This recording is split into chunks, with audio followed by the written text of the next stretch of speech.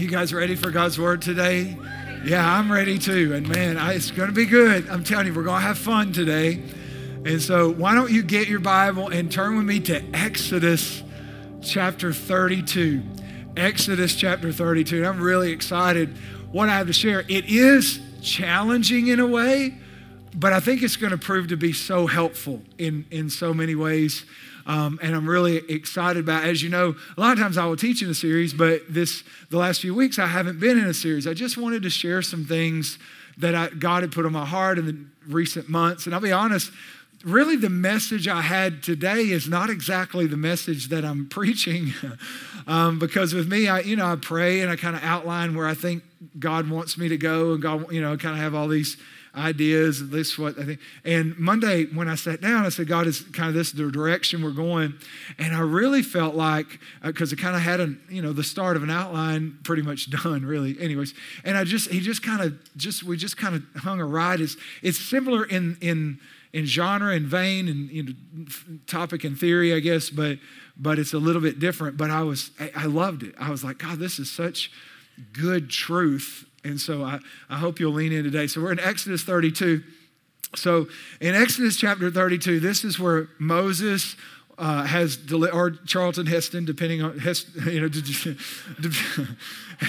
just depending on which version you're most familiar with. But the guy that said, let my people go, that guy has led God's people, Israel, out of Egypt and across the Red Sea, and they're in the wilderness. And really the first major stop they make here is out Mount Sinai.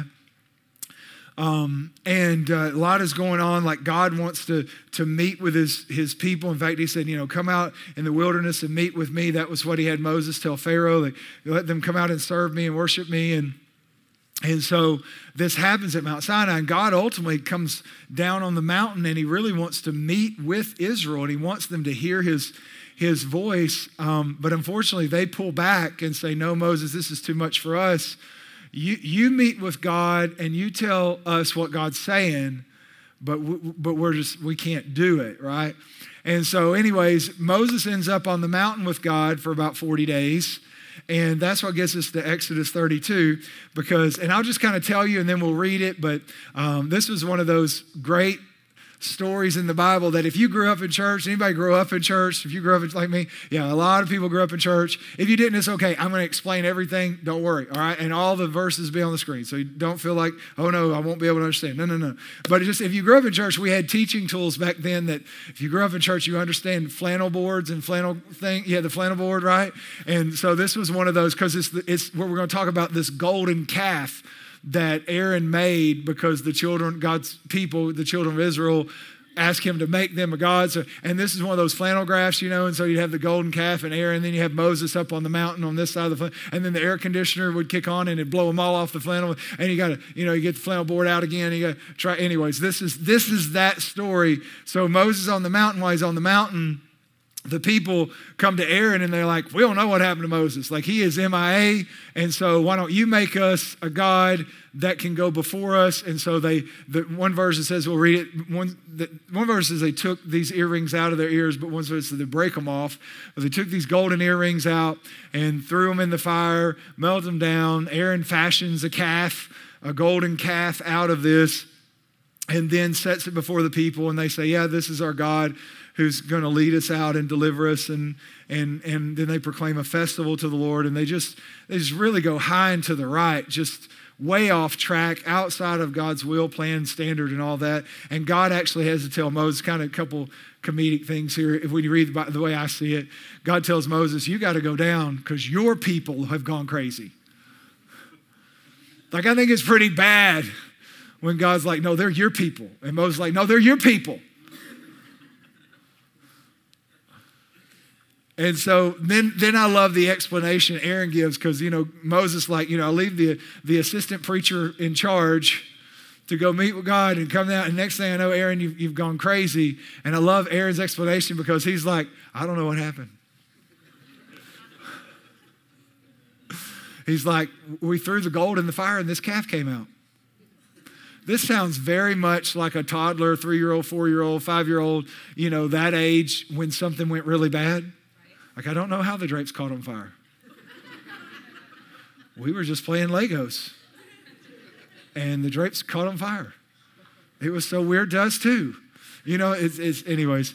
So we're going to read this together. So that's kind of what's going on now. We'll just read it. So now everybody be tracking with us. Verse chapter 32, it says, verse 1, it says, when the people saw Moses was so long in coming down from the mountain, they gathered around Aaron and said, come on, make us gods who will go before us. Make us gods who will go before us.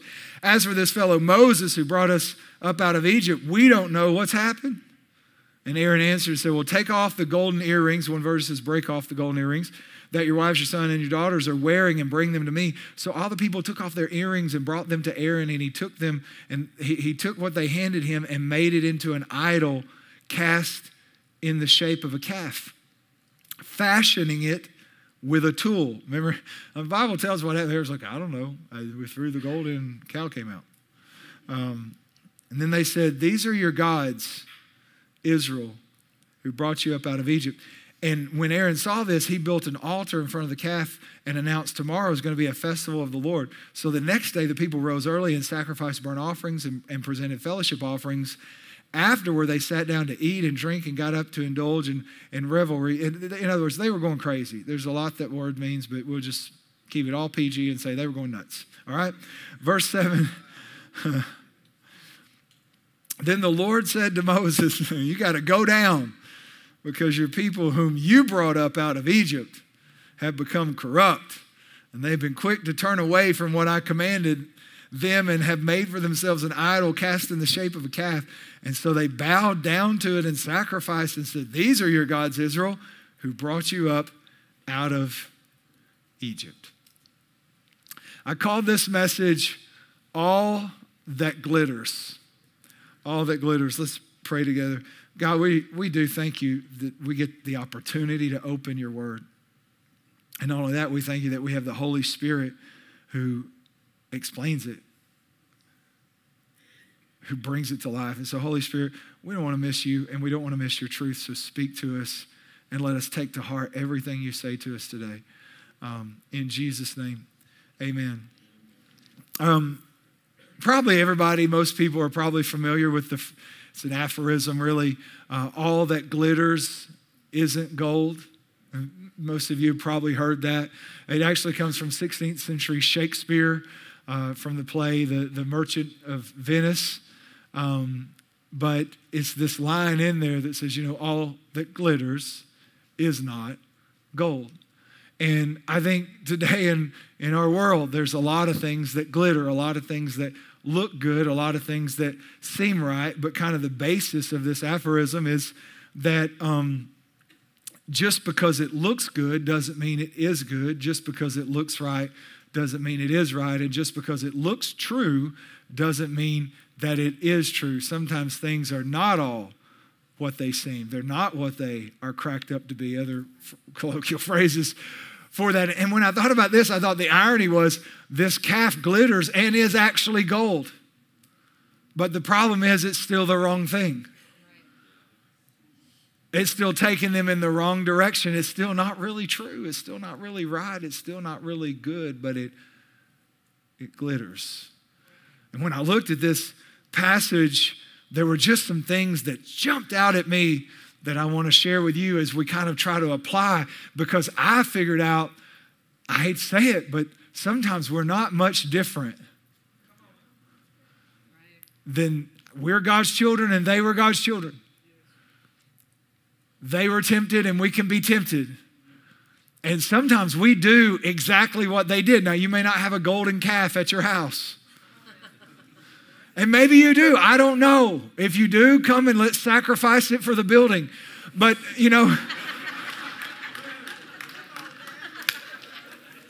amen. Let's melt it down for the glory of God. Praise the Lord, right? So, but maybe you don't have a golden calf, but we are still tempted in similar ways, and so we still do some of the same things. And so let's work through this together. 3 things. If you're taking notes, I have 3 points, mostly because I'm anointed and God is good and you don't have time for 4. But the first one, the first one is this. Write this down. Everyone serves a God. Now, I know on your screen it's all caps, so you don't know that the word God here is lowercase. The great psalmist Bob Dylan released a song in 79 called You Gotta Serve Somebody. I don't know if you've heard it.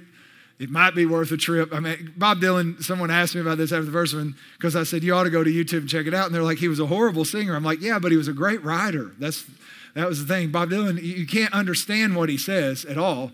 That's true. That was the point they were making, and I don't disagree with that, but he was very creative. And in fact, he wrote a really cool song, I don't remember when, at one point, out of his relationship with God called Saved.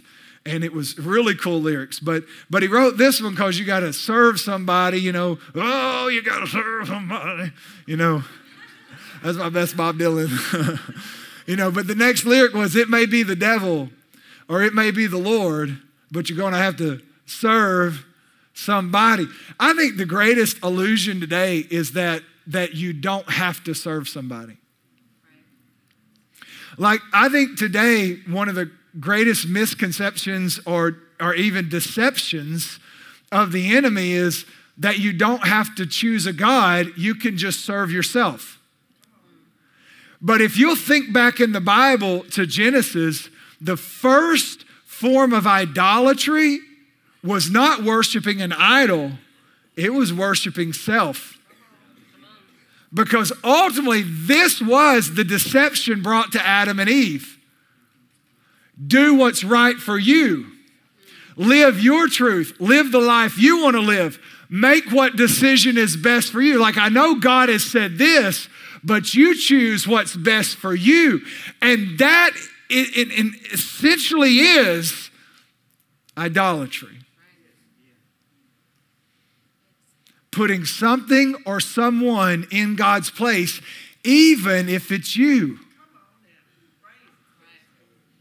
And so many times I think the enemy is so crafty, and he just like with Adam and Eve, he is so deceptive that he just whispers to us like, it's okay, like God wants you to be happy. No, listen. God wants you to be holy. You want to be happy. God wants you to be holy.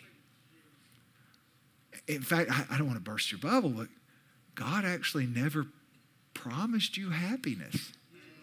He promises you joy.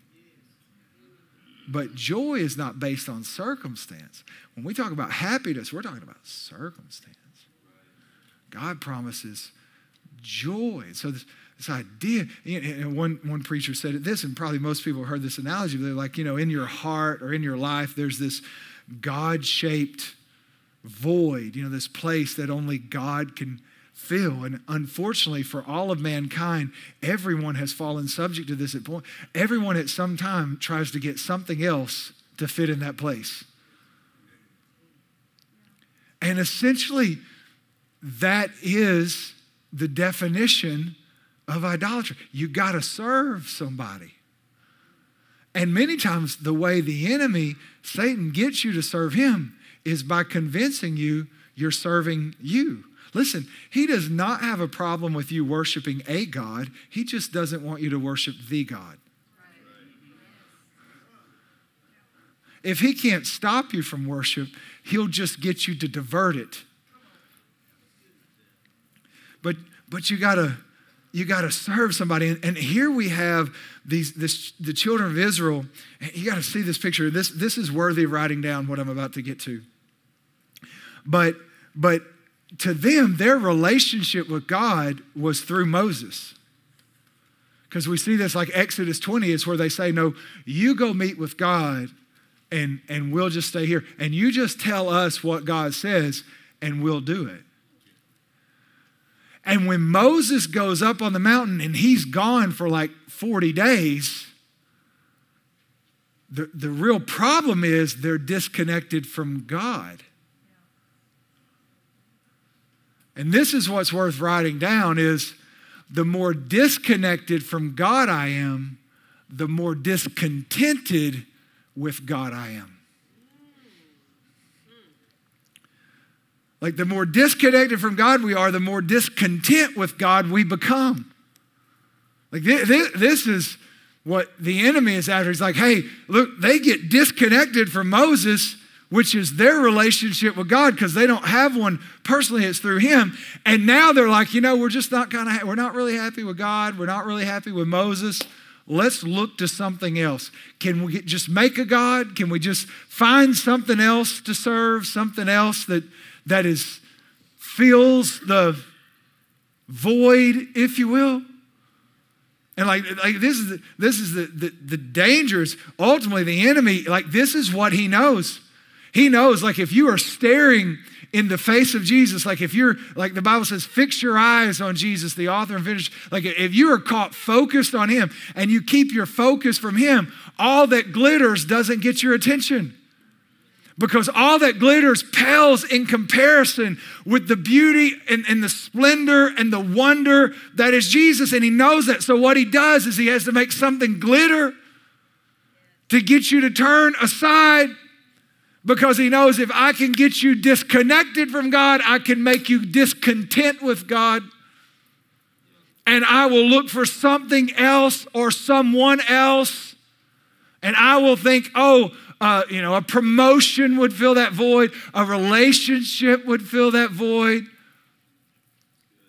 A car, a house, something material, a substance, any number of things. Some good, some even bad, but some are good. Sometimes we just try to put good things in the God place. And this is what the enemy knows, is that if I can just distract you, just like Eve, like, hey, let's talk about this tree. Let's think, look at how it glitters. Look at how amazing it is. This is probably the thing that you need. The next thing I was looking at, this is so amazing to me, but when they went to make this calf, I told you that it said they took off their earrings, but in the New King James Version, and I think also in the ESV, we read NIV, but in the New King James Version, Exodus 32:2, it says this, and Aaron said, break off the golden earrings which are in the ears of your wives, your sons, but break them off. And I thought this is what's really sad. Their God came from them. And listen, so many times we think, well, I would never do that, but so many times we establish in our lives, from our lives, what we're going to serve. And we actually make a God that comes from us. And we decide this is going to be our God. And we pick it. Sometimes we create it, but sometimes we're the ones that are determining what the God is that we're going to serve. In other words, here's the truth of it is, everybody's going to serve someone. You get to pick your deliverer. The problem is sometimes we pick deliverers that can't deliver.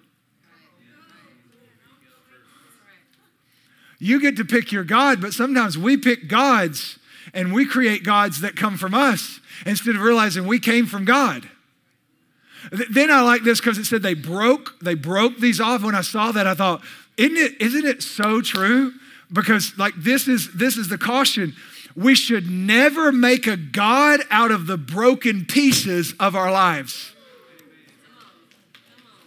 Because is that not the temptation sometimes, to let the brokenness in our life determine what our God is or who our God is? I mean, there are people who are unfortunately and devastatingly, dependent upon substances. And it's not that that's what they want. That's just what they run to because of the broken pieces of their life. The question is, whatever you're running to, does it have the power to deliver you? You can run to Visa, but can Visa really save you? You can run it to relationships, but can you pick it, can the promotion, but don't, and this is what we do, be careful to not let the broken pieces of your life determine who God is. Here's another thing. Don't let the broken pieces of your life tell you who God is.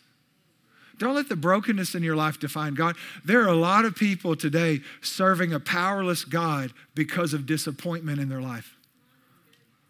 And they have determined because God didn't do what they thought he should have done.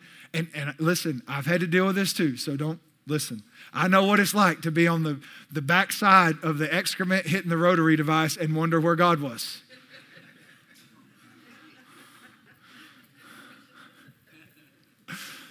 And I get it, but you can't, listen, we can't see God through the broken places in our life. We have to let God reveal himself to us through the broken places of our life. And so don't let disappointment, discouragement, and brokenness try to tell you who God is. The next thing that I saw here is this word fashioned. Fashioned, like you're going to serve somebody. How do we get these gods? Well, here's what they did. The Bible says the verse we read, I'll read a different way. It said he used a fashioning tool. But verse 4 in a different version says, Exodus 32:4 says, and he received the gold from their hand and he fashioned it. He fashioned it. And when I looked at that, this is what's crazy. When I looked at that word, it just something resonated. So to me, I have, super cool Bible software. And so I can look up really a couple clicks and I can get the Hebrew word there. And then I can find where that word is used throughout the Bible. Because obviously the Bible's written in Hebrew, the Old Testament written in Hebrew, not in English. And so, the first place this word is used? The Hebrew word is yatsar, Y-A-T-S-A-R, yatsar. The first place it's used is in Genesis when it says, and God formed man. And I'm like, is this not the deception of the enemy? We are created in the image of God and recreated in the image of God, and the Holy Spirit conforms us to the image of Christ. We are created in the image of God and we are created in the image of God, and too many times we try to create God in our image or recreate him in our image. And we try to fashion him when really he's the one that's supposed to form us. And we create a God out of what we understand or what we believe, or in this case, what we want.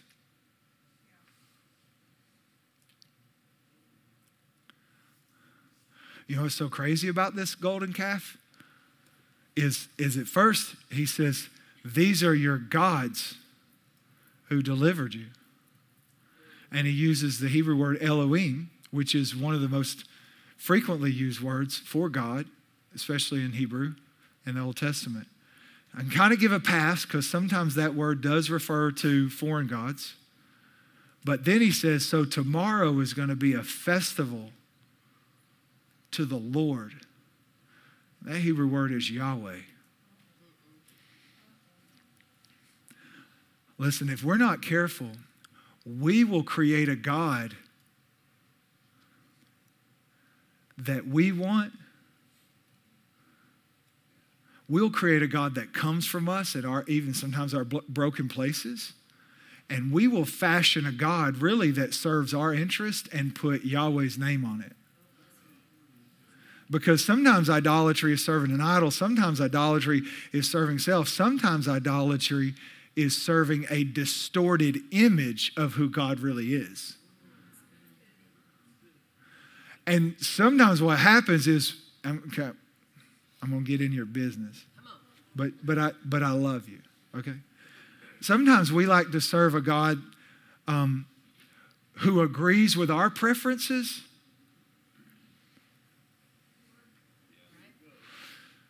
Sometimes we like to serve a God who no longer calls our sin sin, that's okay with our compromises, that's accepting of our lifestyle choices.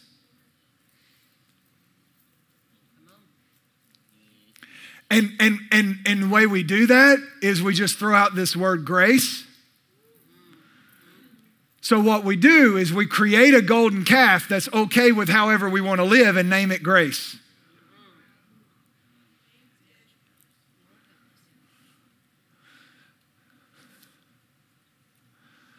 We fashion it with our hands. We make it with our hands. We make a God that understands us, a God that's full of love but has no justice, a God that offers mercy but no correction.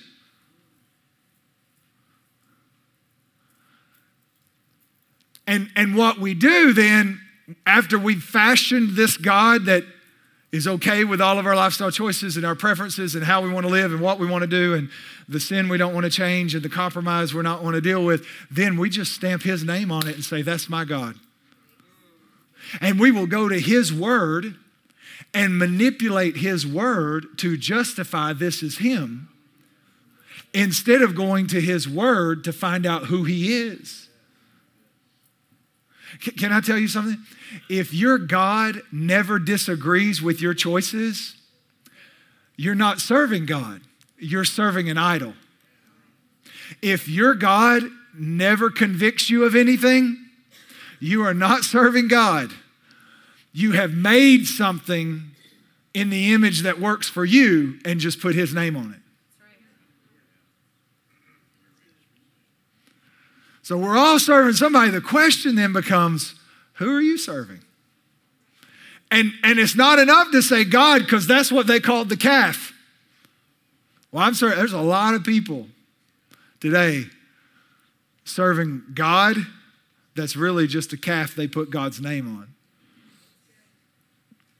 But it may be the devil and it may be the Lord, but you're going to have to serve somebody. Here's the second thing. If God is God, then write this down. Only God gets to define who God is. Only God can define who he is. In other words, he's God. I can't tell God who he is. He has to tell me. The great thing about the Bible is it's full of verses, and I don't know, I thought about 50 verses offhand where God describes who he is. I mean, there's some great ones like in the book of Romans where he's like, I call he said, I call things that aren't as though they were. And like, I mean, there's like, I am God, there's just like really cool, like that's like superpowers. Like, how does he do that stuff, But just real quick, like Isaiah 46 where he says, I am God. A lot of places he'll say, I'm God and there's nobody else. I am God and there are no others. And he says, I am God. This is Isaiah 46. He says, I'm God and there's none like me. And he said, I create the end from the beginning. Like, what a great description. God describes himself. And he says, here's something I do that nobody else can do. I start at the end and then go back to the beginning and end up where I wanted to be. Isaiah 45:18 is another place that says, for this is the Lord who created the heavens. This is his power. Like, I created the heavens. I formed the earth and made it. I established it. I didn't create it in vain. I formed it to be inhabited. I am the Lord, and there's nobody else like me. Like, God gets to define who he is. We don't have the right to tell God who he is. Exodus 34:6, it says this, and this is one of the great descriptions of God in the Bible, but it's a couple of chapters after where our text was. But verse 6, it says, and the Lord passed before him and proclaimed, the Lord God. Look, he's going to tell us who he is. The Lord God is merciful and gracious, long-suffering, abounding in goodness and truth, keeping mercy for thousands, forgiving iniquity, transgression, and sin. Like, pause right there. These are all the things we love to talk about God for. Like, we love to hear it, and it is absolutely true. Like, he is abounding in goodness, and he is merciful, and he is gracious, and he is long-suffering. All those things are very, very, very, very accurate. But God, in his description of himself, he didn't stop there. He said, by no means do I clear the guilty. Then he said, I will actually visit iniquity of the fathers on the children to the third and fourth generation. In other words, let me give you a word for what he just said. He said, yes, I am loving and kind and gracious and good, but I am also just. One of those words we don't want to talk about when it comes to God. But listen, you can't have mercy without justice. Because mercy is where you don't get what you do deserve. Justice tells me what I deserve. Mercy saves me from it. Justice tells me what I don't deserve. Grace gives it to me anyway. So I cannot have mercy and grace in the absence of justice. There is no mercy and grace in the absence of justice. There is no long suffering in the absence of justice. Can't really understand goodness in the absence of justice. And so when God defines himself, this is why you need to know. God's like, hey, I'm all these wonderful things, but I am very just. Sin will be punished. Like everyone is going to be judged. I don't know if you know this, but according to the Bible, it's appointed unto man once to die, and then everyone is going to be judged. And if you are in Christ, you're going to be judged. You're going to be judged for what you did with Christ. If you're outside of Christ, you're going to be judged for what is yours because you didn't receive him. It's very clear throughout Scripture. And some of the scriptures, God, I want to read, like there's one in Hebrews chapter 12 where it's talking about this darkness and this power. It's just this ominous picture. But it's actually, when you look at it, it's like, is God trying to say us? No. It's good news. Because when you see these pictures of power and this greatness of God, it's like, that's my God. And if that is for me, no wonder nothing can be against me, right? But it's the same thing when it comes to the justice. The justice of God is actually good news.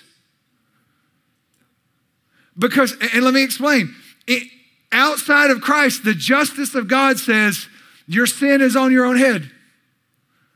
You're going to pay the penalty for it. But if you really accept Christ, I'm not talking about a friendly, casual, say a prayer. I'm talking about if you really surrender your life to Christ, like biblical salvation, where you surrender everything and give all of your life to follow him. I am not talking about convenient Christianity, which I'm not even sure includes salvation anymore. I'm talking about dying to self and following Jesus with all of your heart, with all of your soul, and all of your strength. Like true conversion. Then you need to understand, under accepting that grace and true conversion, because all of your sin was placed on Jesus, because he paid the penalty for your sin and by faith you believe it, now it is the justice of God that declares you innocent. You want God to be just because, listen to me, there's no salvation without the justice of God.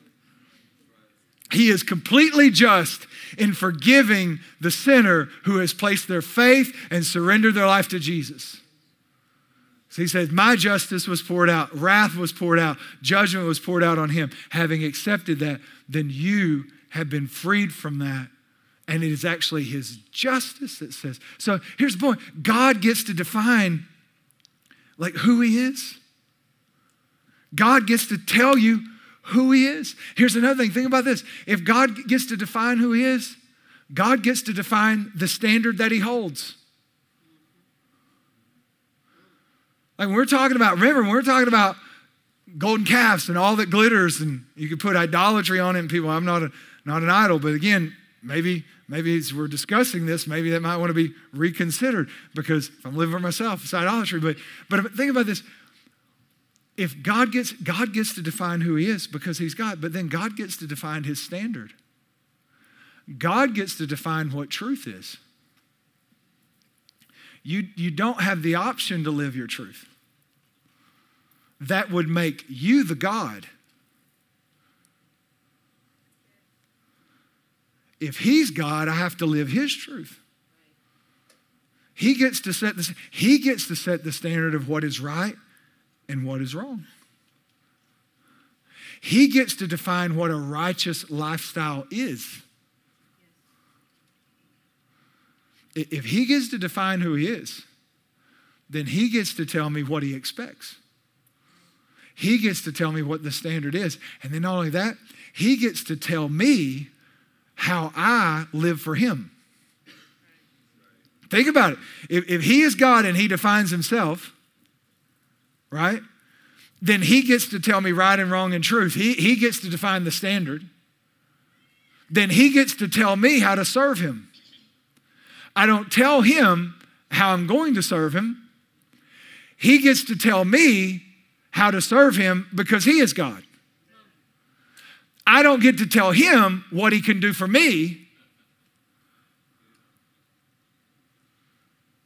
I look to him and say, how do I serve you?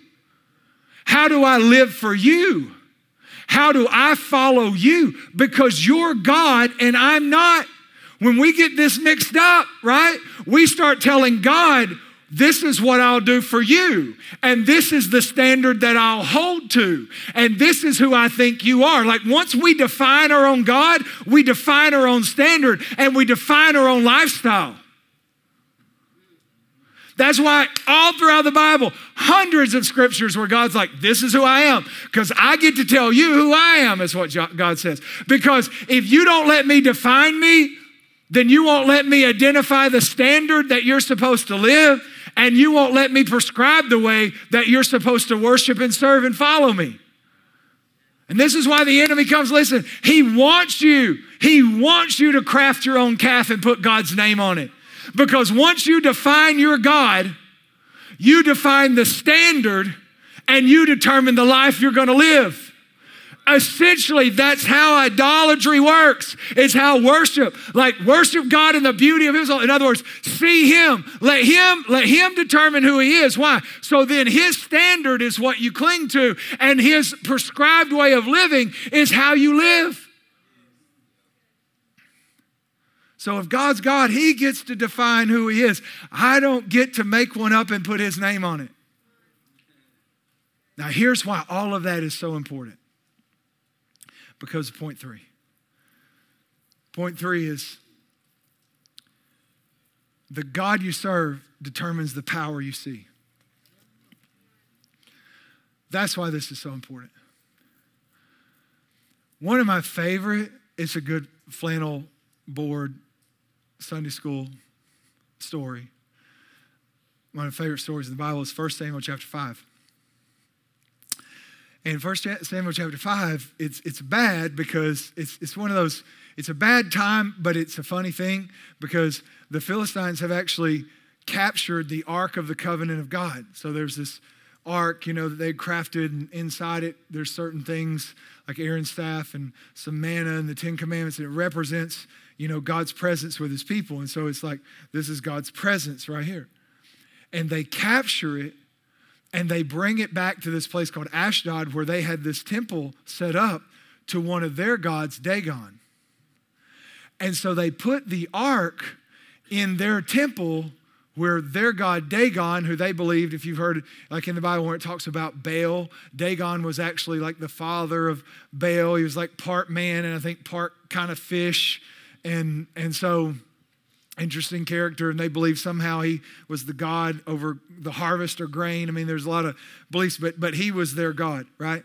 And they put the ark next to their god in their temple, and they leave, and the next morning they come in, and their god Dagon has fallen down in front of the ark of God and is laying prostrate. This big statue has fallen down and is laying prostrate essentially before the Ark of the Covenant. And they're kind of like, well, that's odd. Right about then, I'd be thinking, I wonder if I picked the wrong horse. I don't know. So then they stand their God up again and they leave him. They come back the next day, and now Dagon has fallen again before the ark, this big statue. But this time, his head is broken off and his hands are broken off. The God you serve determines the power that you see. Here's the problem. I don't want to create a God that I have to keep picking up. I don't want to create a God that I keep to have to, if he comes from me, I have to sustain him. If he comes from me, he gets his power from me.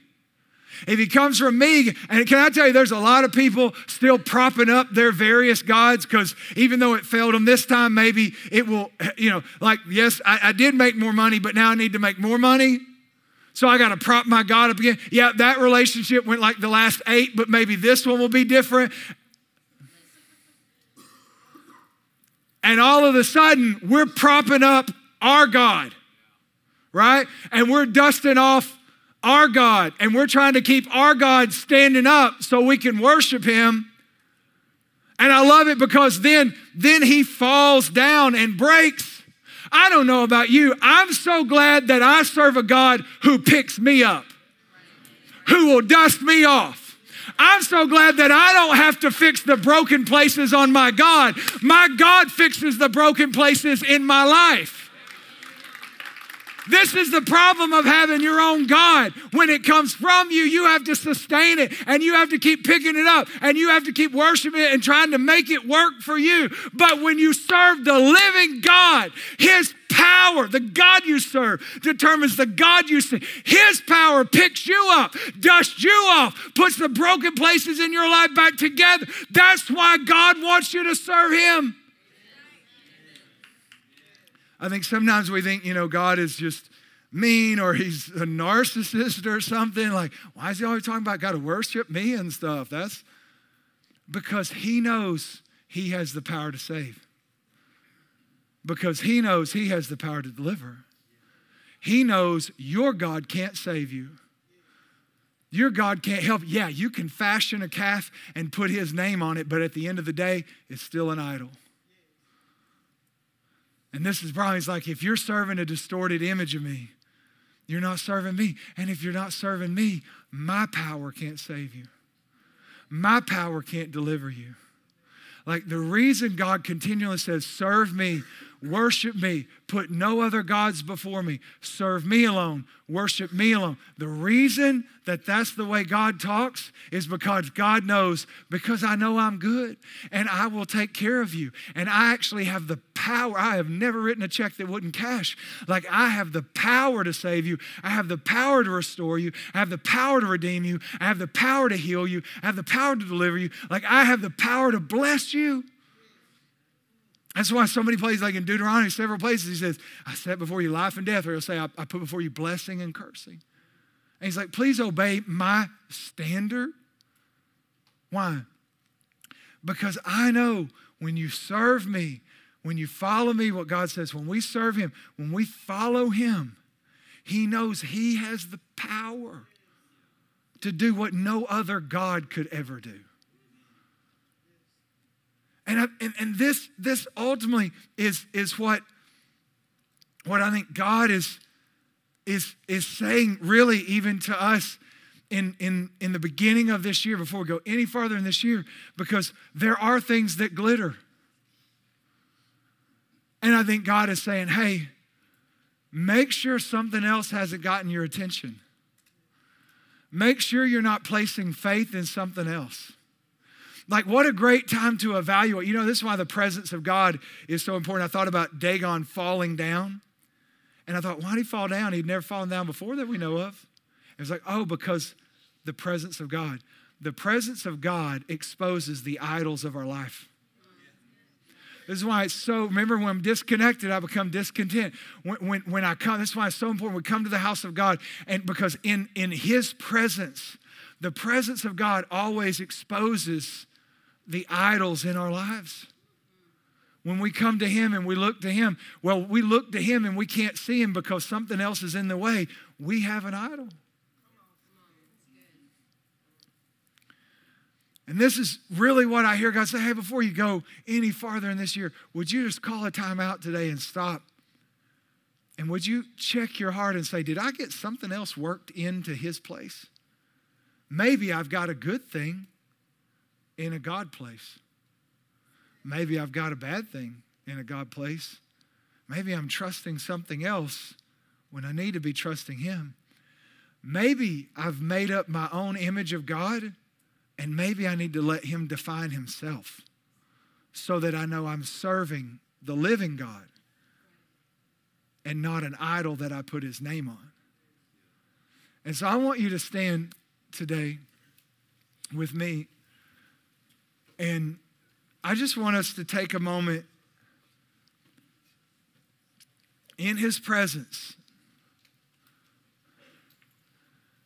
and just prayerfully say, God, before we get into this year, still the first month, like, I'm going to ask for your help, God. In your presence, standing here, God, is there anything that's in your place? Am I placing my trust in something else? Am I looking to something else? Am I hoping for it in, like, God, have I distorted your image? And really, I'm serving a distorted image of you. I'm not really even serving you. I've made my own calf and I've put your name on it, and I'm really sorry. It happens to all of us, because sometimes we think all that glitters is gold, but it's not always gold. So let me go ahead and ask our prayer team to come. And then I want everyone else, if you bow your head with me, and would you be so honest with yourself? Just because here's the thing, when we have a God that's not the God, then it doesn't have power in our lives. It can't save or redeem or rescue. And so, God, right now we are in your presence. Our heads are bowed. And God, we all love you. We're here because we want to be here. But God, I know a lot of times things get our attention. Sometimes things are the glitter of them, the glitz of them. But God, in this moment in your presence, we want every idol to fall before you. We want every idol to fall. So Lord, show us, God, if there's something in us where we, God, have put the wrong thing in your place. And show us if God, we have made an idol unto ourselves, or if we've fashioned a God that's approving of things that maybe you're not approving of. Or God, our real heart today, God, is we want to serve you. We want to serve you in truth. And so, God, we just ask that the Holy Spirit right now would search our hearts and our lives and point out things that are out of order, out of priority, in the wrong place, or let us know if we're defining you instead of letting you define you, if we're defining your standards instead of letting you, and if we're defining the way that you're served and worshiped instead of you. Because ultimately, God, at the end of the day, we want to serve the living God. We want to serve you because we know only you have the power to save. And so search us. We take a moment and just let the Holy Spirit search you. Just, even if you're at home, just take a moment and say, God, search me, show me. And then, God, if there's something that comes to us, God, we just repent of it and say, God, we're so sorry. Sometimes we do put things in the wrong place. We're so sorry. Because sometimes we relax your standard or justify things that don't need to be justified. And so, God, we just ask you to forgive us. Because, God, we want to serve you. We want to serve you. And now with our heads bowed, I just want to say, if there's someone in this room and you don't have a relationship with Jesus, in just a minute, we're going to have, as we dismiss, anyone who needs prayer come. But if you're in this room and you don't have a relationship with Jesus, and I'm not talking about a relationship with the church. Remember, not a relationship with a Moses, a relationship with Jesus. Like, your relationship can't go through someone else. It's yours, and it's real and vibrant and alive, and you're talking to God. God's talking to you. We know what it means to have a relationship. Not a religious affiliation, but a relationship with Jesus. But if you need that right now, I feel like probably the Holy Spirit will let you know you need it. And so you'll feel something on the inside of you. Maybe your heart will beat a little faster, or maybe you might even feel a little anxious, but it's really God trying to pull you to Him. But if that's you today, I want to make sure, don't leave here. Let us pray with you. In just a minute, I'm going to give you an opportunity to come. I want you to come. And it's so important that you just walk down the front and let one of these very safe people know, I want to follow Jesus. I need prayer today. And then anyone else who needs prayer for anything else, we want to pray for you. We want you to come too. So God, we just thank you today for your presence and grace with us. God, we want to serve you, the true and living God. Lord, I do pray if there's anyone in this room or watching online that does not have a relationship with you, that they would come, or that they would contact us online. And God, I pray that anyone else who needs prayer, God, they would come. And God, most importantly, I just pray you would meet them here. Save, deliver, heal, set free, God, in Jesus' name. And everybody said, Amen. Come on, can you give Jesus one more praise before we get out of here today? Listen, I love you. You are amazing.